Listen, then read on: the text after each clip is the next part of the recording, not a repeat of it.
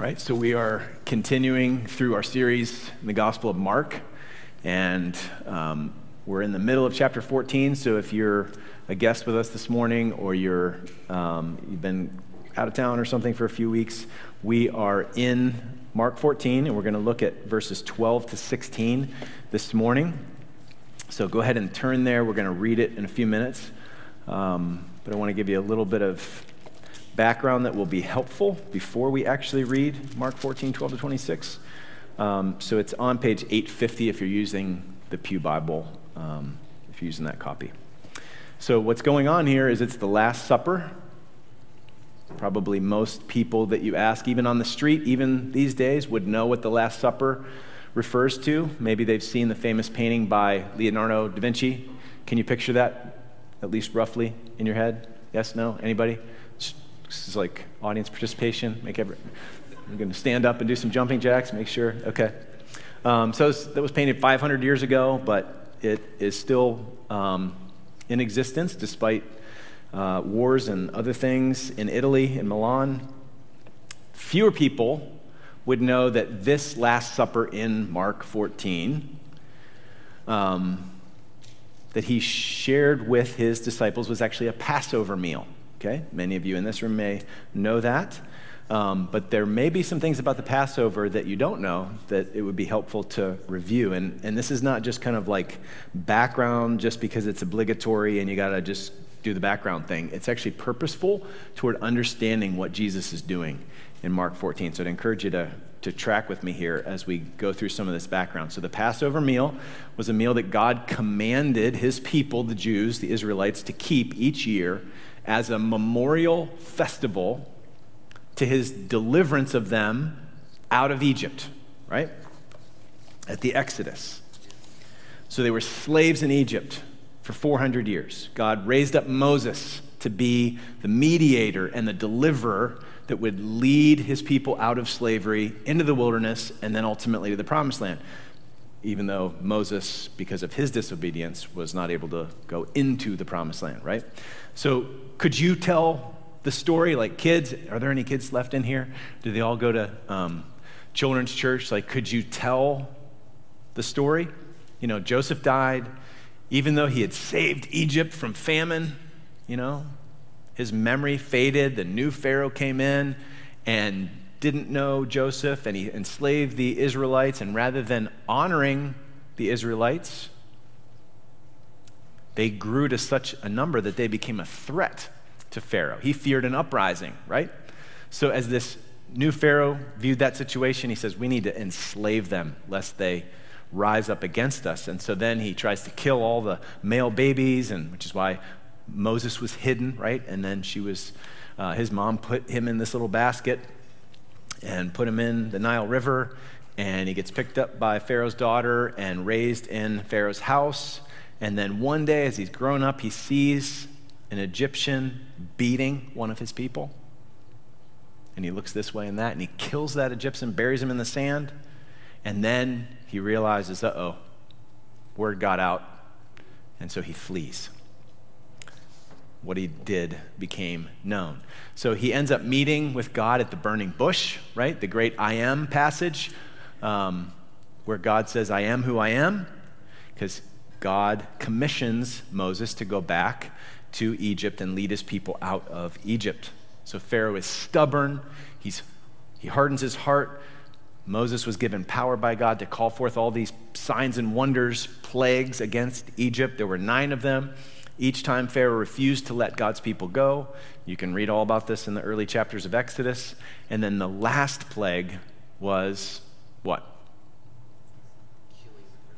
Death of the firstborn, right? And actually, this was going to apply to everybody, even the Israelites in Goshen. But Yahweh told Moses and Aaron how his people, how the Israelites, could escape this judgment and redeem the lives of their firstborn. Right? So let's look at Exodus 12. You can follow along here. I think we've got the Exodus 12 passage on the screen, beginning in verse 1. So Yahweh said to Moses and Aaron in the land of Egypt, "This month shall be for you the beginning of months." This is going to be a new beginning. This is so like earth-shaking, life-changing for you that this is going to be the beginning of life for you. Like we might as well just start the calendar over. This is how significant this deliverance is going to be. It shall be the first month of the year for you. Tell all the congregation of Israel that on the 10th day of this month, every man shall take a lamb according to their father's houses, a lamb for a household. And if the household is too small for a lamb, then he and his nearest neighbor shall take according to the number of persons, according to what each can eat. You shall make your count for the lamb. Your lamb shall be without blemish, a male, a year old. You shall take it from the sheep or from the goats, and you shall keep it until the 14th day of this month, when the whole assembly of the congregation of Israel shall kill their lambs at twilight. Then they shall take some of the blood and put it on the two doorposts and the lintel of the houses in which they eat it. They shall eat the flesh that night, roasted on the fire. With unleavened bread and bitter herbs they shall eat it. Do not eat any of it raw or boiled in water, but roasted, its head with its legs and its inner parts, and you shall let none of it remain until the morning. Anything that remains until the morning you shall burn. In this manner you shall eat it, with your belt fastened, your sandals on your feet, and your staff in your hand, because you're going to be getting out. And you shall eat it in haste. It is Yahweh's Passover. For I will pass through the land of Egypt that night, and I will strike all the firstborn in the land of Egypt, both man and beast, and on all the gods of Egypt I will execute judgments. I am Yahweh. The blood shall be a sign for you on the houses where you are, and when I see the blood, I will pass over you. That's why it's called the Passover. And no plague will befall you to destroy you when I strike the land of Egypt. This day shall be for you a memorial day, and you shall keep it as a feast to Yahweh throughout your generations, as a statute forever.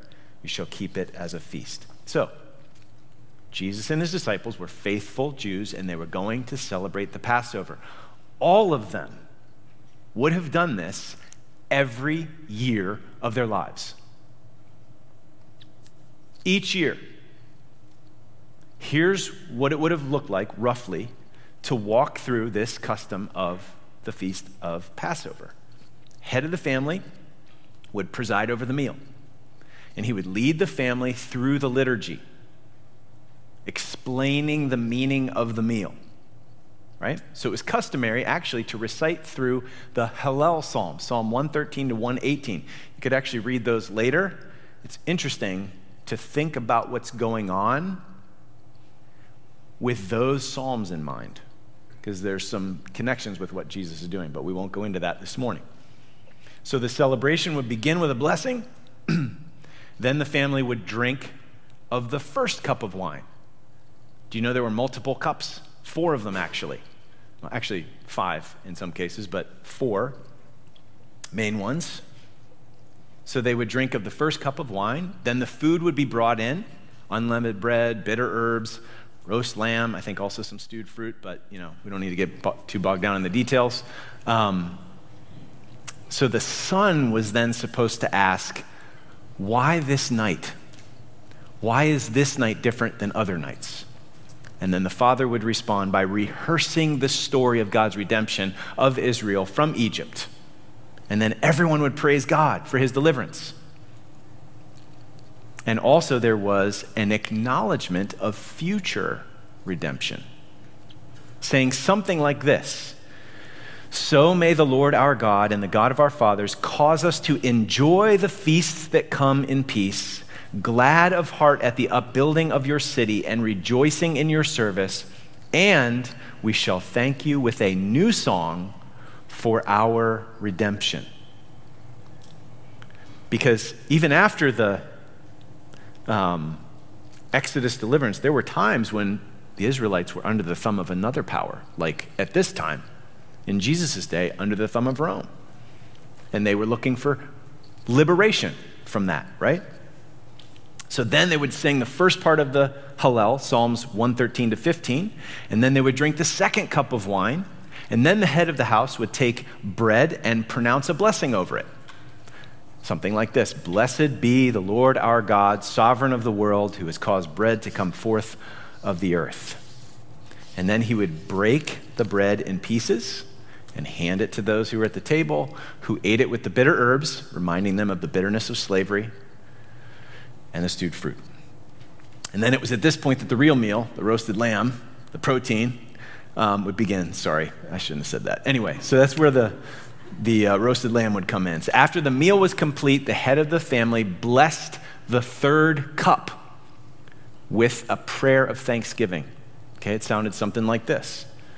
May the all-merciful one make us worthy of the days of the Messiah and of the life of the world to come. He brings the salvation of his king. He shows covenant faithfulness to his anointed, to David and to his seed forever. He makes peace in his heavenly places. May he secure peace for us and for all Israel. And then everyone would say, Amen. Yes, may it be so. And then the second part of the Hallel was sung, Psalms 116 to 18. And the drinking of the fourth cup concluded the Passover. There also was a tradition of pouring a fifth cup that was not drunk. It was the cup of Elijah, because they knew that Elijah preceded the arrival of the Messiah. So leaving it undrunk was in anticipation of that coming deliverance. So with that background, like that would have been normal for them to know those things. We might not if we don't have Jewish background, or if we haven't been in one of those seders or something like that, okay? So with that background, let's read through our passage this morning and then see what this meal means. All right? So Mark 14, beginning in verse 12. And on the first day of unleavened bread, when they sacrificed the Passover lamb, his disciples said to him, "Where will you have us go and prepare for you to eat the Passover?" And he sent two of his disciples and said to them, "Go into the city, and a man carrying a jar of water will meet you. Follow him, and wherever he enters, say to the master of the house, 'The teacher says, where is my guest room where I may eat the Passover with my disciples?' And he will show you a large upper room furnished and ready. There, prepare for us." And the disciples set out and went to the city and found it just as he had told them, and they prepared the Passover. And when it was evening, he came with the 12, and as they were reclining at table and eating, Jesus said, "Truly I say to you, one of you will betray me, one who is eating with me." They began to be sorrowful and to say to him one after another, "Is it I?" He said to them, "It is one of the 12, one who is dipping bread into the dish with me. For the Son of Man goes as it is written of him, but woe to that man by whom the Son of Man is betrayed. It would have been better for that man if he had not been born." And as they were eating, he took bread, and after blessing it, broke it and gave it to them and said, "Take, this is my body." And he took a cup, and when he had given thanks, he gave it, and they all drank of it. And he said to them, "This is my blood of the covenant, which is poured out for many. Truly I say to you, I will not drink again of the fruit of the vine until that day when I drink it new in the kingdom of God." And when they had sung a hymn, probably Psalm 118 or maybe 16 to 18, they went out to the Mount of Olives. So this passage breaks down into three sections really clearly, and you can just kind of scan down through this and see it. The preparation for the Passover meal, verses 12 to 16. Jesus sends two of his disciples and make these preparations. And is it that Jesus set it up ahead of time and there was some, code word stuff set up because he was a wanted man and he's heading into Jerusalem? And so normally it was the women who would carry the jar of water, and this is a man carrying the jar of water, so they know to go talk to him. And then, they're going to set up the meal because for the whole group of the disciples to come in, it would draw too much attention, and they were going to, is that possible? Yep. Is it also possible that it's just completely supernatural and Jesus just says, this is how it's going to be, and that's how it was, and that's possible too? We don't know. Okay, that's the preparation. The prediction of betrayal, verses 17 to 21. One of you is going to betray me. And then they participate in this new covenant meal, verses 22 to 26. But we're actually not going to work through the passage that way. Okay, instead we're going to focus more on the meaning of this meal. Okay, under 3 points. The first point is going to be the longest by far, and then all of this will be to prepare us to participate in the Lord's Supper this morning. All right, so point number 1, behold, I am doing a new thing. Anybody know where that comes from? It's from Isaiah 43:19. Okay, when God tells his people of his coming redemptive activity, like he's going to rescue them from Babylon and bring them back to Jerusalem. Long before it takes place, he tells them ahead of time. Well, in the life and death and resurrection of Jesus, God did the ultimate new thing, the ultimate redemptive deliverance. So, if he's doing a new thing, perhaps it shouldn't surprise us that there are some surprises at this meal. Did you notice any of them? There are several surprises at this meal. So first off, the Passover meal would normally be a celebratory feast, right? It's a festival, remembering, rehearsing, celebrating God's past deliverance.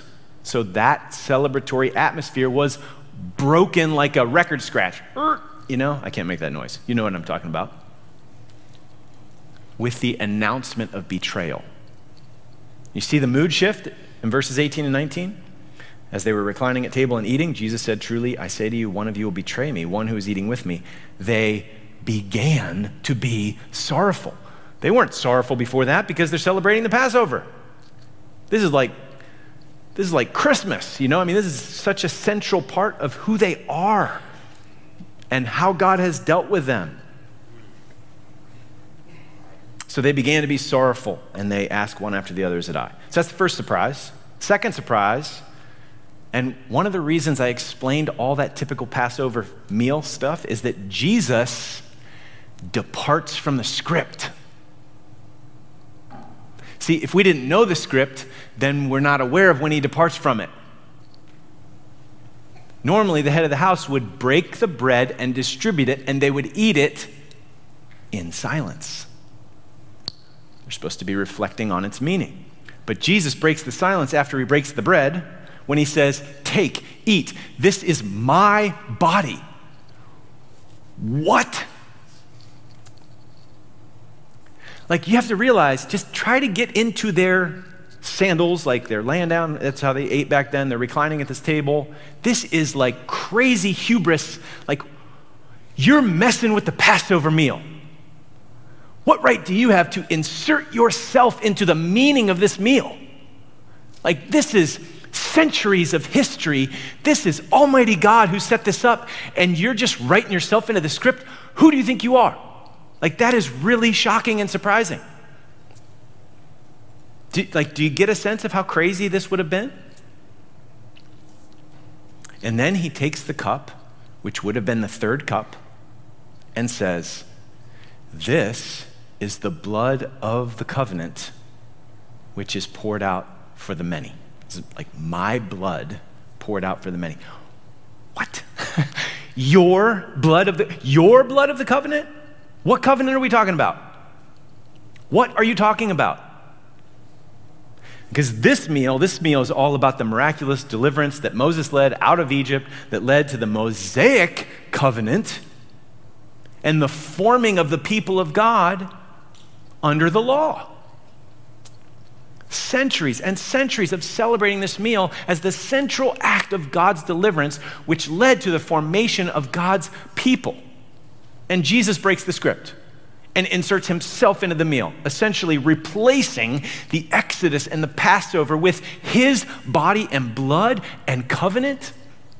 Like, that is shocking. And we need to feel that shock. What?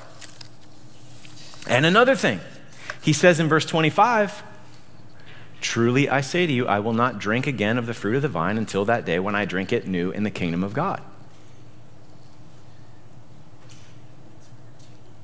What cup was it that he declared to be symbolic of his blood of the covenant? If you were listening like 47 seconds ago, I mentioned it. It's the third. Then there was normally a fourth cup. So Jesus is going off script again.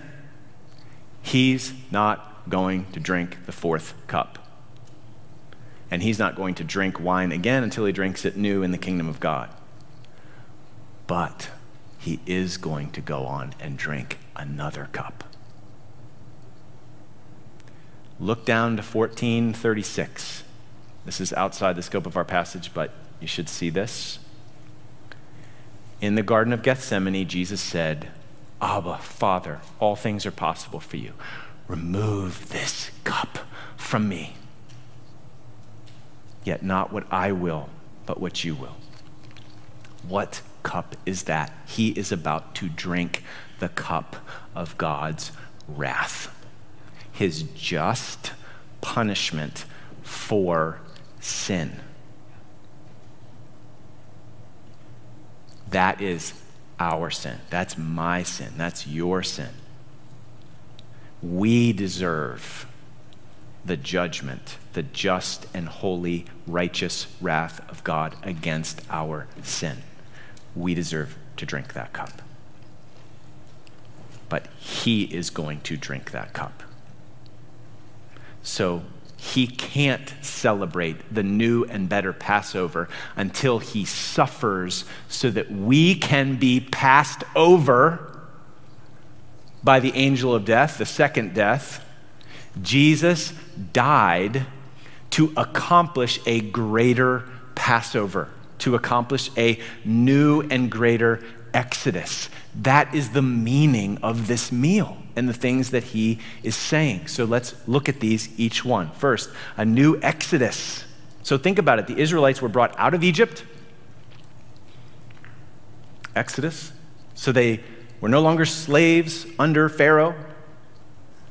But if you know the story, what happened to them in the wilderness?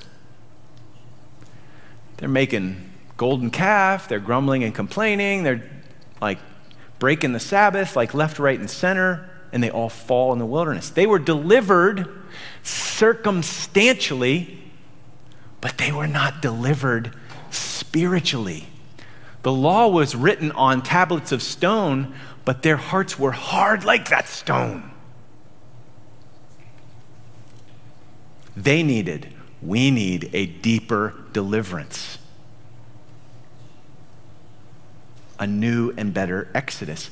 So Luke 9:30, I think this passage will be on the screen here.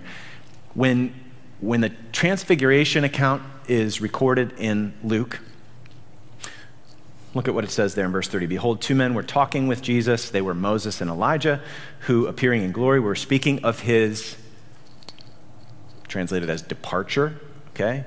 Some translations may say his death, which he was about to accomplish at Jerusalem. So Moses and Elijah are speaking with Jesus, two primary figures who represent the law and the prophets, right, in the Old Testament. And they're speaking with Jesus on the Mount of Transfiguration. And Jesus is going to fulfill all of what the Old Testament predicted, law and prophets, all that he pointed to. So this conversation is a poignant picture of what's happening. So what are they talking about? His departure that he's about to accomplish. Is he just talking about his death? Like he's about to accomplish his death? How do you accomplish a death?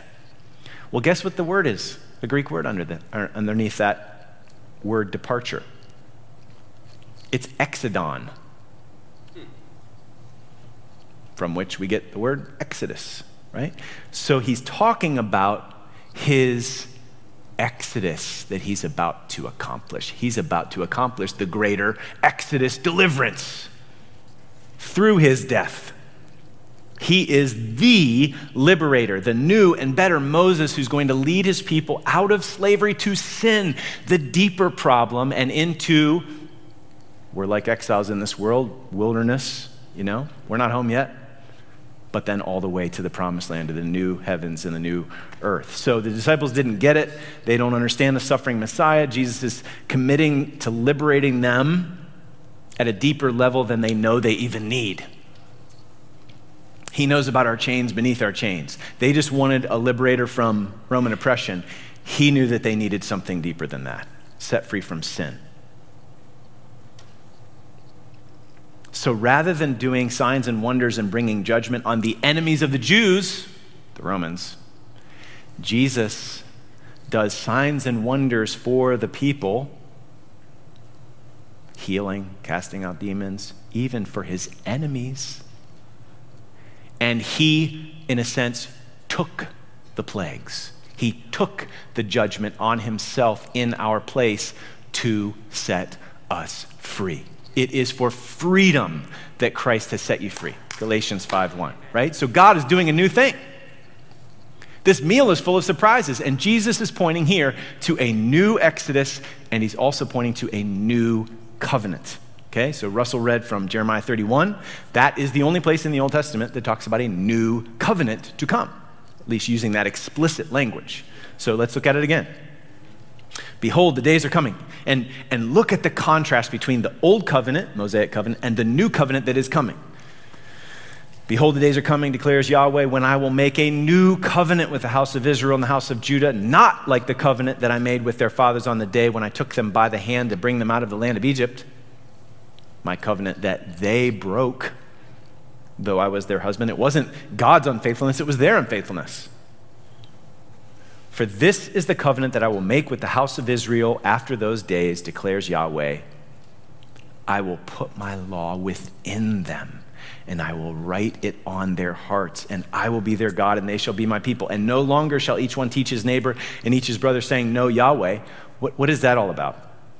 For they shall all know me from the least to the greatest. The point is, there were plenty of people who were Israelites by blood, by biological descent, that weren't believers. So you needed to teach people to know the Lord because they didn't know the Lord. But in the new covenant, everyone who comes into the new covenant comes in by the renewal, the miracle work of the Holy Spirit. And so when you're made new, you know God when you wake up as a Christian, when you're converted.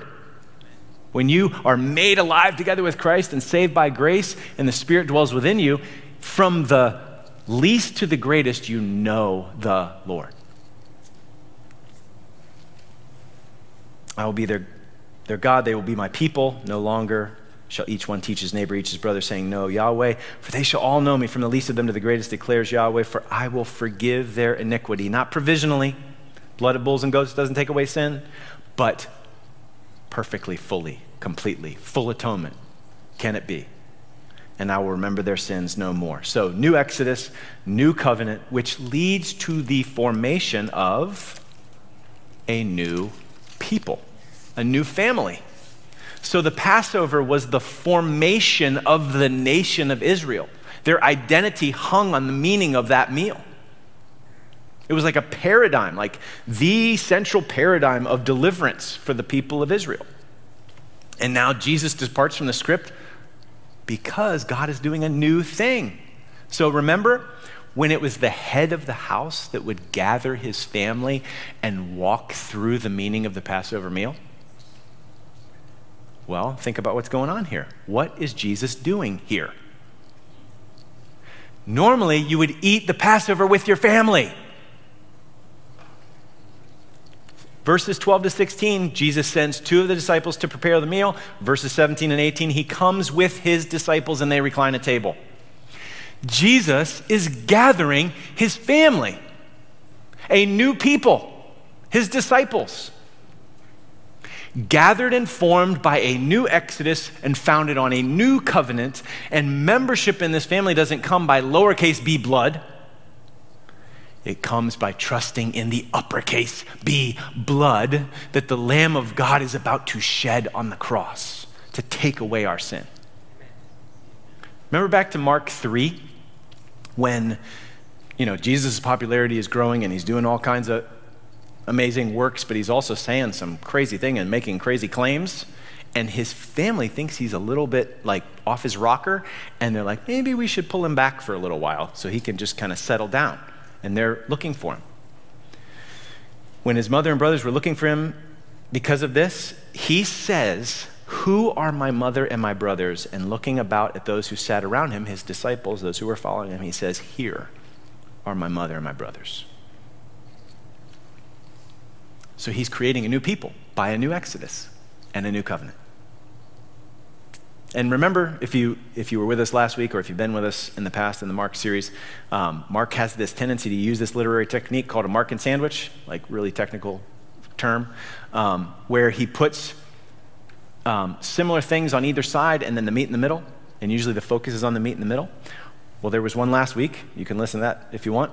But this week, we're not able to look at the second piece of bread this morning, but verses 17 and 20, Jesus predicts the betrayal of the disciple. Verses 27 and 31, you have the defection of the disciples. And what's in the middle? The Last Supper. So what? What's up with that Markan sandwich? Jesus' gracious self-sacrifice that he is predicting is in contrast to the infidelity, the betrayal, the cowardice among the disciples. I mean, Judas is in a category by himself, right? But they're all leaving him. Here's the point. Jesus doesn't become a ransom for the worthy, but for the unworthy. All the disciples that he's saying, this is the blood of my covenant, which is for you, and you're all going to scatter and leave me. This is Romans 5:8 on display. God demonstrates his love for us in that while we were still sinners, Christ died for us. So as James Edwards, one of our favorite Markan commentators that we keep quoting every week, says, the original Last Supper is attended by traitors and cowards. It is a table not of merit, but of grace. That's how Jesus forms his family, right? By grace, through faith in him and his shed blood for us on the cross, establishing new covenant, new exodus, new family. So Don Carson, like, what binds us together? What brings us together? Don Carson, one of my seminary professors, wrote this. He said, what binds Christians together is not common education, common race, common income levels, common politics, common nationality, common accents, common jobs, or anything else of that sort. Christians come together because they have been saved by Jesus Christ. They are a band of natural enemies who love one another for Jesus' sake. New people, new family based on the new covenant accomplished by way of a new exodus. And that is what you and I are supposed to taste and see today. I mean, we're in Mark 14, so God intends for us to taste and see this truth and be strengthened by it, feed on this grace. But that's what we do every time we come to this table. We taste and see that God is good through the work of Christ. So point number 2, grace you can taste. Listen, we must eat and drink the grace and truth of Jesus. Christianity is not just information. John 6:33 or 6:35, Jesus said, I am the bread of life. Whoever comes to me shall not hunger. It's actually even stronger than that in Greek. Shall never ever hunger. And whoever believes in me shall never ever thirst. So listen, you can know that there is food in the fridge. Information. But if you don't go to the fridge and grab the food and stick it in your mouth and chew and swallow, it doesn't do you any good. Whoever comes to me shall never, ever hunger. So that's what we're after here. Not just knowing information like, oh, did you know there was 4 cups in the Passover meal? You know, like it's not, who cares? This is the information for the sake of like knowing, experiencing intimate communion and fellowship with God, tasting and seeing that he is good. Like, how do you know that honey is sweet? Because somebody told you?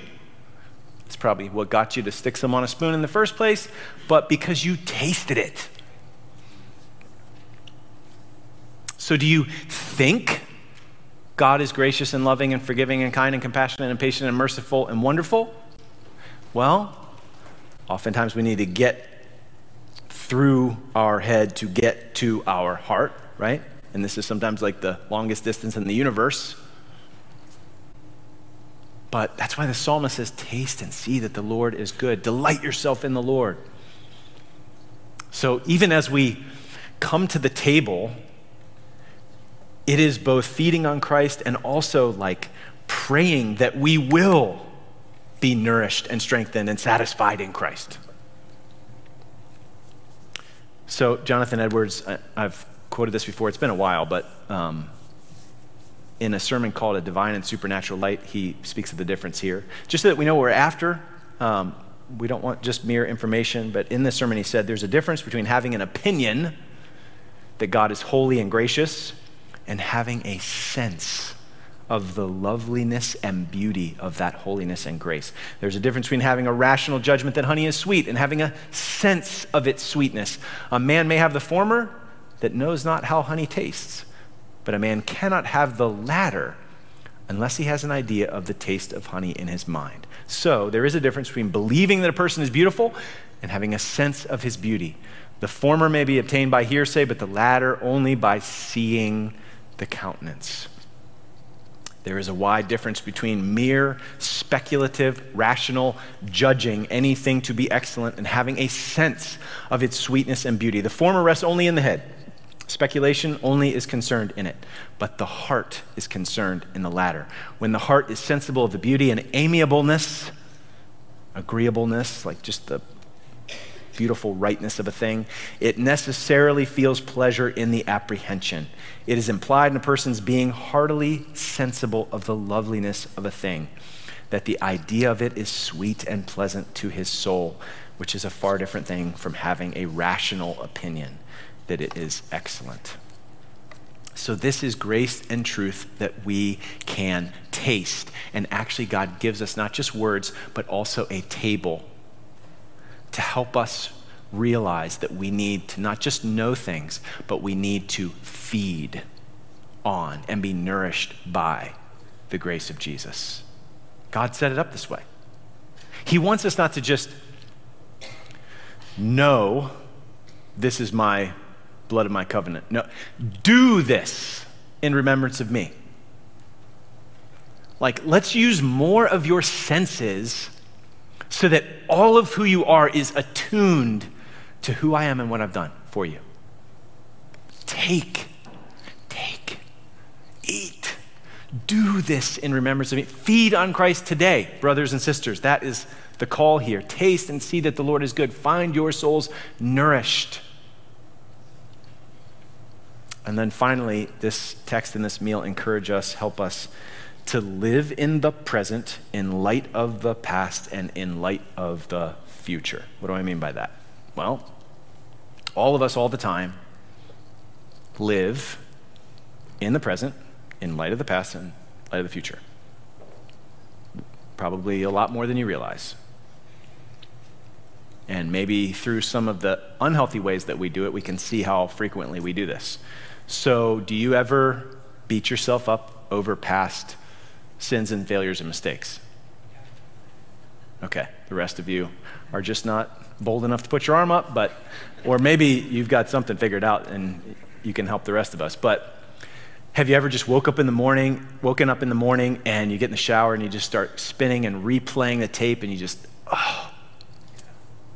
and it's like, go ahead and put the soap in a sock and just beat your back with it, Like, let's just keep doing penance. Like, I'm such an idiot. And Satan loves to wag his finger, the accuser of the brother, and like, you call yourself a Christian? So we can do that. We can relate in an unhealthy way. Like, obviously, if we are guilty and we haven't dealt with our sin, if we haven't been honest about it, then that conviction and guilt is a good thing. It should lead us to honesty with ourselves, honesty with God, and whoever else we need to apologize to, because we've got to deal with our sin. But what I'm talking about is we keep feeling the shame that Jesus paid for. We keep getting paralyzed and we keep just rehashing the guilt that Jesus has already taken care of. That's looking back in an unhealthy way, not in faith. We also look forward in faith. Probably all of us can track with this one. Anxiety, fear. Anybody like broke and homeless by the time you get out of the shower in the morning? Like spinning out all the what ifs? Like Chicken Little, just walked out of the shower. Here we go, I'm ready for the day. Sky's falling. That is looking forward in unbelief, not looking forward in faith. I mean, certainly we need to think and plan and prepare and whatever, but like, you know what I'm talking about. Anxiety, fear. So God actually intends us to live in the present, in light of the past, and in light of the future, but with a totally different paradigm.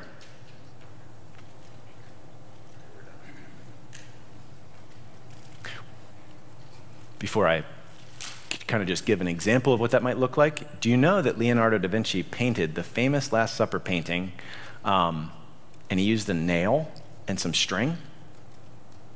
I didn't know this till this morning. Thank you, Lord, for this illustration. So there's lots of points of symbolism in his painting. Like, for instance, Judas's face is the one that's like kind of obscured in shadows. It's the one you can't see. Shadows, darkness, you know. Peter has a knife, you know, when he cuts off Malchus's ear. And anyway, there's other things you can look at it later. But he painted it in such a way, it's called one-point perspective. Everything is forcing your eyes to the center where Jesus is. Do you know what he did? He knocked a nail into the wall right by the head and put strings out so that he would consider every angle, every section of the portrait in its relation to the center, so that everything would force your eyes to focus on the focal point of the painting, which is Jesus. The focal point is Jesus. All of the Old Testament, certainly the Passover, was pointing to Jesus. So I love this story Tim Keller tells of a time like 45 years ago or something. He was meeting with a bunch of students in R.C. Sproul's living room in, I think it was outside of Pittsburgh, Pennsylvania, which we had membership class this morning, and like several people from Pittsburgh, so we got some serious representation. Okay, there we go. I probably shouldn't have said that. Anyway, so R.C. Sproul was from Pittsburgh. So he is got a bunch of students in his living room, and he had Alec Motyer, who is a well-known British Old Testament scholar, there. And Sproul asked Motyer to share something about the connection between the Old Testament and the New.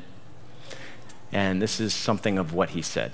Think about what an Israelite would say on the way to Canaan, having come out of the Red Sea. Here's what an Israelite might have said. If you asked that Israelite, "Who are you?" he would say, "I was in a foreign land under the sentence of death, in bondage, but I took shelter under the blood of the Lamb. And our mediator led us out, and we crossed over. And now we are on our way to the promised land, but we're not there yet. But he's given us his law to make us a community, and he's given us the tabernacle because you have to live by grace and forgiveness. And his presence is in our midst, and he's going to stay with us until we get home." Come on. Jesus is the focal point of the story. Jesus is the focal point of your story and my story, our story. So rather than rehearsing tomorrow morning your failures and beating yourself up and being plagued by shame, there is blood that covers our sin and shame. So we live in the present in light of the past. And we are being shepherded all the way home, where we will feast at the wedding feast of the Lamb. We will feast in the house of Zion. We're going to sing that song to close. Our future is incredibly bright. Maybe some of you need to hear that this morning. I need to hear that. Like, we suffer, we struggle, we've got trials and circumstances and situations and everything, and inside, outside. Your future is incredibly bright. You can live in the present in light of the future. That's called hope. We have a living hope that death can't kill, that none of our circumstances can kill. We have riches that nothing can steal away from us, the riches of God's mercy and his grace. So listen, Jesus, ready? He did not drink that fourth cup. Instead, he took an oath.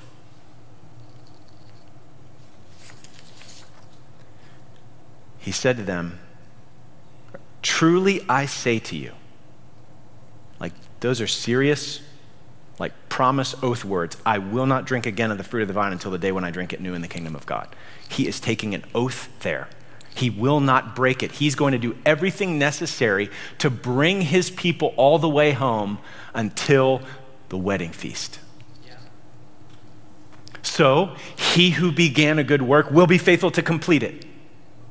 That's a different way to live in the present in light of the future, both a million years from now and 10 minutes from now, when your will feels like a leaf in a windstorm.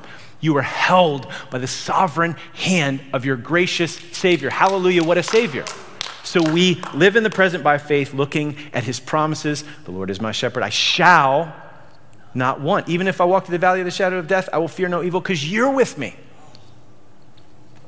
So we live between perfect love and unshakable promise. We live by faith in the present, looking back by faith on the grace of God in Christ. We live in the present, looking forward by faith, the promises of God that are ours in Christ. Remember the other passage that Russell read from Jeremiah 32? Listen again. He's going to gather his people from all the nations and bring them back, and they will dwell in safety. And they shall be my people, and I will be their God, and I will give them one heart and one way that they may fear me forever. Isn't that encouraging? Baked into the new covenant is you're going to fear him forever. You're not going to go AWOL.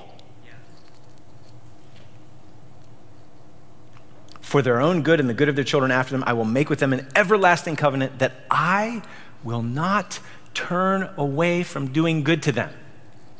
Live in the present by faith, looking forward to God's faithfulness. He's not going to turn away from doing good to me. He's going to put the fear of me in, I will put the fear of me in their hearts that they may not turn from me. I will rejoice in doing them good, and I will plant them in this land in faithfulness with all my heart and soul. Hallelujah. What a Savior. So that is the grace that we need. That's the grace that we feed on.